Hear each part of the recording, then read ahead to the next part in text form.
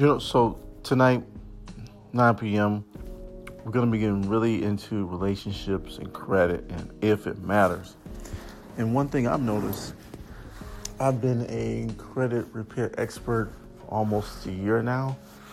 And a lot of times when I have clients that are husband and wife or boyfriend and girlfriend, or even girlfriend and girlfriend, it's only usually the lead in a relationship that sees the need for the credit repair.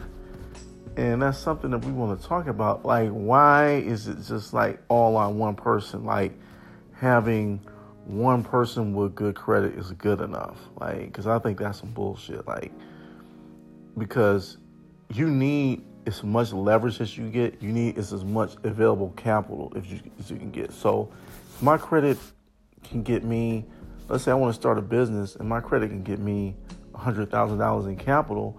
I want my wife to be able to do the same thing because you in this shit. So you're going to reap the benefits if it works out, and you're going to complain if the shit don't work out. So you might as well put your skin in the game too, get your shit straight, get your credit profile in the position to where it is in good standing, so we can both have the leverage.